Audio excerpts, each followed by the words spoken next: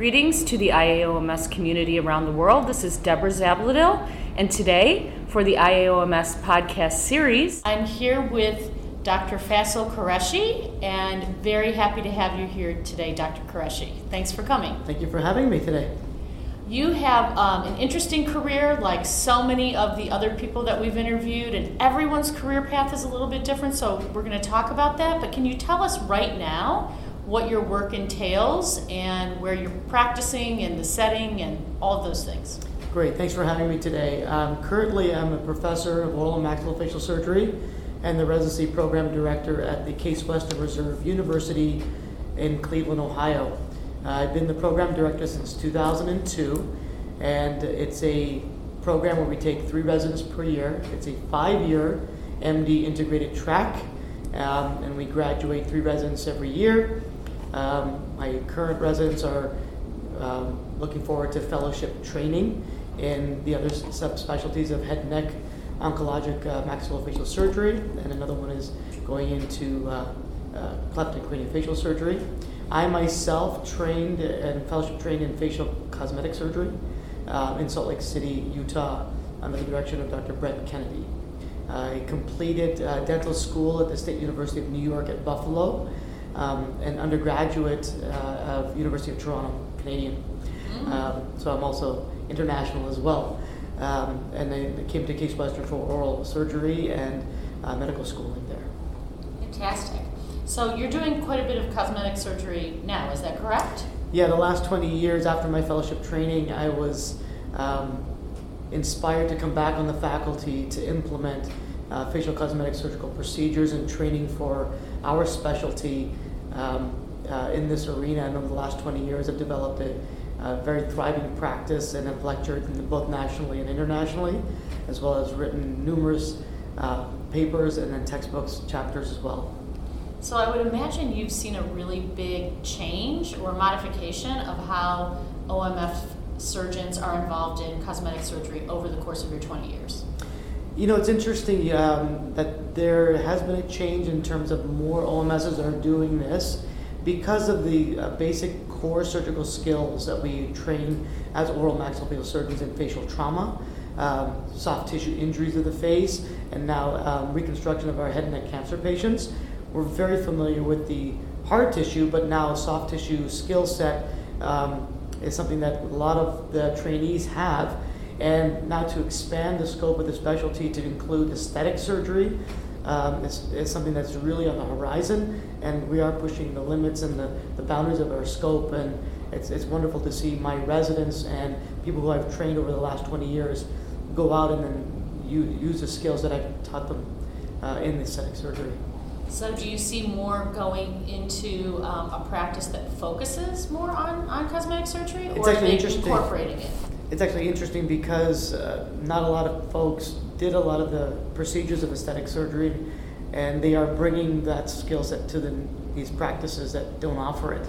So they're expanding their practice scope, which is very nice. A lot of my residents have also gone into academic positions where there are programs that didn't have faculty that perform cosmetic surgery, so they're really enhancing those programs as well. So I feel very fortunate to have been able to influence these practitioners. That's fantastic, absolutely. Question for you about your career path. So what would you say has been one of the high points of your career? So as a younger resident looking into what career choices I would have after graduating, I was very much inspired to go into academic practice, academic institutional medicine, dentistry. And actually Dr. Ghali, Chancellor, Chairman at Louisiana Shreveport Medical Center, was one of my first influences and mentors now. As I've gone 20 years, he's guided me along the way to have come back into academics and now nationally lecturing and teaching. So I really am very thankful and grateful for people like him who have come into my life to influence my decision to stay in academia and become a program director. So it's people like Dr. Ghali, they're There are many others in my local area, Dr. Jerry Goldberg, Dr. Michael Hauser, who are local directors and where I trained, have influenced me and who I've become today. The biggest challenge, I would say for me, is trying to start a cosmetic surgical practice at an institution where you have a lot of other competing specialties, and to come back with great skills and great experiences, then to also convince my colleagues, my surgical colleagues, that we are also one of them, then we can play in the same sandbox. And that was the big challenge. But 20 years fast forward, I'm very happy to say that I've been extremely well accepted in my community, in my surgical community, not only the dental community, but the surgical community that have looked at us as one of them and acknowledge our skill set, our training. Do you think that other OMF surgeons around the world are still fighting that battle in the larger surgical community? Is that something you see? As I've expanded my interest internationally, I've spoken to a lot of colleagues around the world who have the same challenges and are fighting the same battles that we have fought at our local level. And even within the United States, we have different pockets that treat us differently, I will say. And as much as I can do to help guide them, the individual and the institution, I'm here to help. But obviously, it's a local battle, and it's very difficult. But if there's a current trend and a change and hopefully a paradigm switch, I think if we continue to push the envelope rather than sit back and not do anything about it, we need to be proactive. Okay. You mentioned that Dr. Ghali is a mentor of yours. What do you think, most of us meet so many people throughout the course of our career. What makes someone a mentor? What do you think is the secret sauce that makes that relationship different, whereby you want that person as a mentor or they want to take you on as a mentee? I think sometimes, and I look at myself as a mentor to my younger residents as well, so I will look at it from two different vantage points as an educator as well. When I look at an individual who is showing motivation, showing the passion that I share, I think that helps to create that relationship. So there's got to be a commonality of interests, of goals, aspirations, philosophies.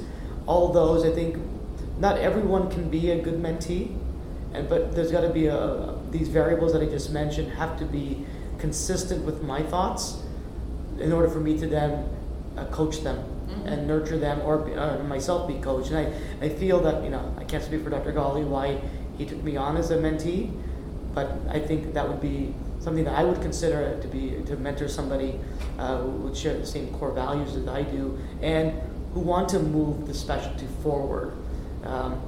If they don't share those values, then it's hard to then, give my energy and my effort to someone that may not carry that torch forward.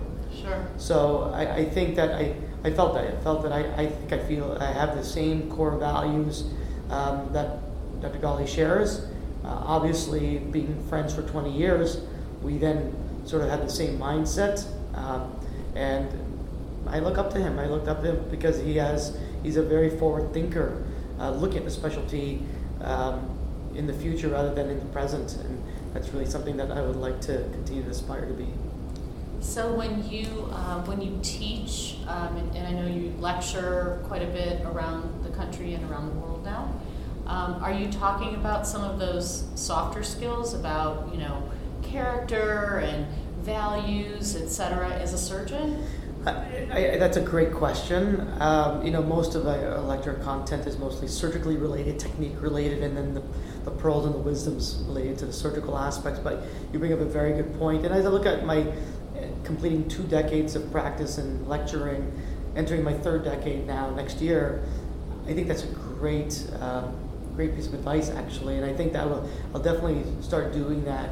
And mentoring in my lectures, I guess, it was a good way to put it, that things that you can't really teach. And it's very hard to teach those soft skills in a lecture format. Yes. And it's only by being around individuals and people and meeting them. And I see a lot of my recurring, even my lectures, I see them coming back to hearing me every year, and which is nice because kind of a little following.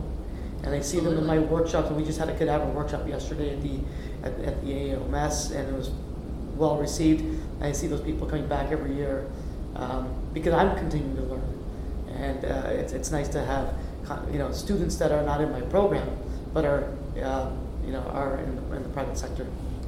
You just said continuing to learn, and that's such a good lesson for all of us, that we should always be continuing to learn. How do you access new knowledge? How do you find yourself learning? So I try to surround myself with people that are ahead of me. I think you can only be better by surrounding yourself with people who I respect and I look up to. I may not know them today, but I will make every opportunity available to make myself in front of them. And might sound a little OCD, but if there's someone that has a skill set that I'd like to acquire, to learn from, I will try to make every effort to put myself in front of them. So I'm constantly looking at social media has been great in sharing knowledge, and there are a lot of surgeons outside of the OMS community in the aesthetic world, both in the oculoplastic and the general cosmetic arenas, plastic surgery arenas that I follow, and they've become friends. We've lectured on the same platforms and various other associations, and that's how you learn. You talk about your experiences and you share the complications, and you learn that way. And that's also, obviously from a surgical standpoint, but in terms of learning how to be a good educator, I look at the educators ahead of me in life, and like people like Dr. Gali and Dr. Roser is another one that is an excellent educator. I look at him and try to sponge off of these individuals. Great, thank you. Let's talk a little bit about what advice would you give? We're going to have people listening from around the world and in various stages of their career. So we'll have some folks that will be early careerists, that will be in residency or just early in their practice. What advice would you give someone young in their career? Are we talking about practice advice or just life advice? Either or. Well, first of all, I would tell our younger listeners to be the best oral and maxillofacial surgeon that they could possibly be. Learn the core of the specialty really, really well. We're already in the top percentile of a dental class that enters a specialty program. So to my own residents, I tell them, be the best that you can be in your specialty. Now, if you want to take it to the next level and be an even more small percentile to be fellowship trained, then go after that. Reach for the stars. Don't settle for second best, third best, for average. Push yourself to what you can tolerate, obviously. Push yourself to be the best you can be. And if that then pushes you in a pathway of being a fellowship trained individual, then the next step is to be an academician. And then the next step is to be on the lecture circuit, and to continue to be in that pyramid of life that you are trying to always reach for that summit. And we may never reach it at the end of our lives, but we'll give every effort to get there. And so, I would tell all the young listeners to not have their dreams sort of ending at the end of residency. It's beyond that. And then to go and impart that knowledge to others, locally, nationally, internationally, globally. I think, looking at my career over the last 20 years, I would have thought that I'd be sitting today talking to the international community of what I've done and who I am and where I want to go. And it's not over. I hope to do bigger and better things and get more involved with IAOMS, and I have been lecturing for ICOMS. So I want our younger students, younger listeners to strive to be the best they can be. That's great advice.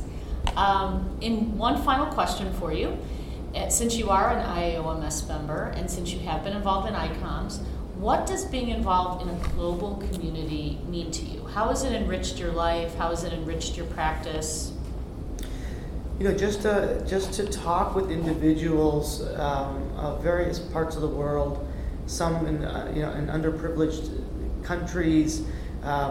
It gives me just a perspective of being thankful for what I have currently, where I am, to share my knowledge with them and vice versa, learn from them because they're doing things that I may not be doing. We do things differently. But the end goal is that we all treat patients, and it's nice to know that there are other people like me who are striving to do good things and help humanity. To be in that same space is really comforting. We're not alone in the world. The world is very small, as large as it may be, and to be around people like me just feels very good. And again, I just want to surround myself with people, not just locally now, but internationally now, and it's a great feeling. Well, thank you so much, Dr.